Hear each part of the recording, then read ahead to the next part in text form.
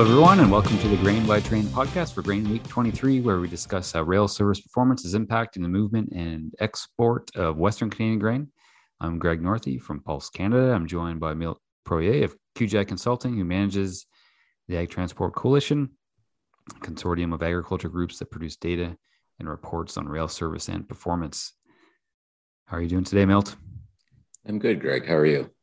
Pretty good. So, Grain Week 23 is in the books. Again, we're seeing some continued poor performance from the railways. Can you tell us a little bit about what you've seen and which dates does this line up to on the calendar?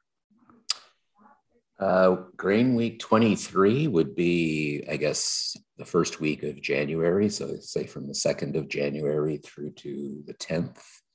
When you look at the CN and CP definitions. Well, I think you phrase it pretty appropriately. Continued poor performance is a good description. It's been quite remarkable, frankly, since the middle of November, how bad performance has been for both railways. Of course, the middle of November is when they suffered the outages on their main lines to Vancouver. But, you know, that has carried forward for the better part of 2 months now.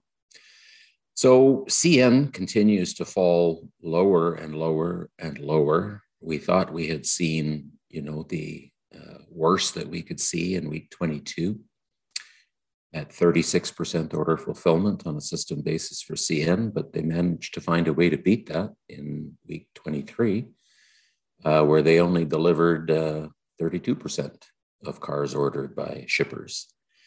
So not getting any better there. CP, I guess you could say a little bit more encouraging. They managed to hit their low water mark in week 21 when they only delivered about 40% of the cars that shippers were looking for. Last couple of weeks, they've been a little bit better, 52%, I think, in week 22, 57% in week 23. But by no means what anybody would describe as stellar or good performance, just relatively better than where they've been. So not good on the whole.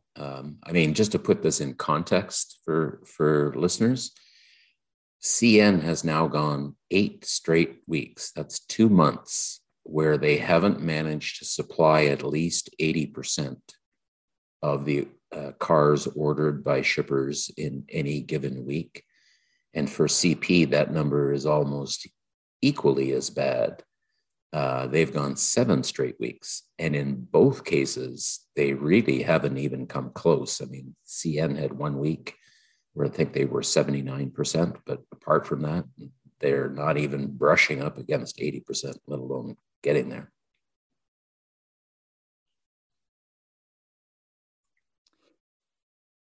Yeah, it's really disappointing, this level of performance. And I think, as you have said before, and I think what we've seen in the numbers, is demand's very low. And so I guess the question is, everyone I think expected the railways to take a little while to recover from Vancouver. But should we be expecting this to turn around anytime soon? Because this continues to be extremely bad considering the demand. It is, and that's the confounding part about all of this, is that in the midst of what is frankly the lowest demand seen in at least 4 years, and when we knew that last year was kind of an exceptionally heavy year demand-wise, but when you look at the 3 years prior to that, 2017 through 2019, which were closer to what we'd call historically normal, this year is 30 to 35% lower than the levels we saw over that 3-year period. So, really low demand. And the railways adjust their systems. When demand is lower, they lay off train crews and they park cars, et cetera, et cetera, et cetera. But even with those things considered, it's truly remarkable that not only have they fallen to the levels of performance that they've fallen to, but that they haven't been able to recover from those levels. So yes, we've had external shocks to the system. The Vancouver line closure was obviously a significant one, but that's been pretty much behind them for the better part of 5 weeks now. And yes, winter showed up, surprise, surprise, once again this year. Seems to every year this time of year. And we have had some pretty cold weather for a couple of weeks in the west, which is now trying to find its way to eastern Canada. So, performance in weeks 22 and 23, the weather was cold, so not good. But by the way, that happens every year. So, it makes you think that the issue now that people should be talking about is not about how bad has performance been for the last 2 months. I mean, it's not hard for people to know that it's been bad, and you probably don't need to show shippers, actual metrics to convince them that it's been bad because they're living it on a daily basis. But what nobody seems to be talking about is, recoverability or system resiliency, which is now becoming the critical issue. The railways have always struggled with this, seem to be really struggling with it this year. And frankly, if you believe in the changing climate environment and volatility in the weather going forward, resiliency is going to do nothing but become an even more critical issue as we go forward. So, big problem. Yeah, really big problem. And, partly, I think it will drive conversations around the transportation system going forward for sure, and especially on rail. And, hopefully we start to see those in the coming months, those wider discussions. But something we'll probably have to explore a little bit on the podcast in later weeks. Provincially, speaking of resilience, seems like Prince Rupert, especially out of Alberta, continues to be a problem. Anything caught your eye for the provinces? No, it pretty much as you might expect. I mean, when performance is that poor at a system level, it would frankly be an anomaly if it was particularly good within an individual province. And, it's variable, I guess I would describe it in week 23. Alberta, still seeing very poor province, although by some miracle, CN actually managed to do worse in Saskatchewan in week 23 than they did in Alberta, but neither were good. CN delivered 29% of cars in Alberta, 22% of cars in Saskatchewan, which is just shockingly poor. The West Coast, of course, for Alberta is the challenge. It always is. And CN didn't do well on a system level. Terrible, actually, 27 and 29 to Vancouver and Rupert. They were a little bit better in Alberta, but still, not good, given that those are two of CN's top 3 corridors on their entire system for the movement of grain. Manitoba, the best you could say is they got consistent performance. I mean, you could say consistently bad, because at 41 and 42% order fulfillment for CN and CP, it's certainly not good, but consistent would be accurate. The one thing about Manitoba is the shipper demand there is continuing to decline at a fairly accelerated rate, which really is driven by, the seasonal closure of the Seaway and the fact that 60 to 65% of demand that comes out of Manitoba shippers is headed for Thunder Bay. So, it's not good order fulfillment performance for sure, but it's impacting less and less volumes with every passing week.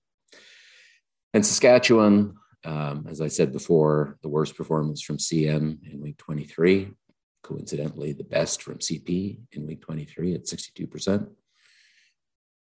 West Coast was a killer, just like it was in Alberta. CN did not manage to supply a single car for Saskatchewan-based shippers for the Vancouver corridor, and only half the cars for Prince Rupert. CP was a little bit better going to Vancouver, 76%, but still not great. So not much to celebrate at a provincial level, much like at a system level. That's 0% to Vancouver from Saskatchewan. That's a pretty significant. Do we often see zeros, goose eggs coming up here? Not. It's not something you see often, for sure. That's certainly not the first time that we've seen it, but that's pretty bad. Very bad. So yeah, clearly not a lot of good news. Is there anything looking forward that may give a bit of hope? Are we seeing backlogs reduce from previous weeks? Anything? Well, no, I don't think in the short term. Probably the best news, I put that in quotation marks, is the at least temporary change in the weather in the West. It got milder here last week after some very cold weather for a couple of weeks. So, the improved weather may be a positive contributor to performance, certainly for Alberta shippers in week 24 and week 25, possibly. But really the problem now is that the railways have been so bad for so long that there is still a significant backlog of unfilled orders coming out of week 23. That's 3,400 for the two railways combined. And it's seesawed back and forth between CN and CP over, who had the majority of those over the last 3 to 4 weeks, because that number's kind of been consistent for the last 3 to 4 weeks. But to put that in context, they're carrying 3,400 orders that they didn't fill in week 23 into week 24. And when we look at the total number of cars that both railways combined have spotted in week 21, that was 2,800. And in week 22 was about 3,400. So when you're bringing as many overdue orders into the week as you've been successful in spotting cars in total in a given week, that's not a very good sign. So you add that to the demand, the new demand for week 24. In normal times, that would not be huge. That would be well within the railway's capacity. But given the way that they're performing this year, and right now in particular, this is not a particularly good sign, I don't think, for the next couple of weeks anyway. So more struggles to come, I'm afraid to say, I think, in the coming weeks.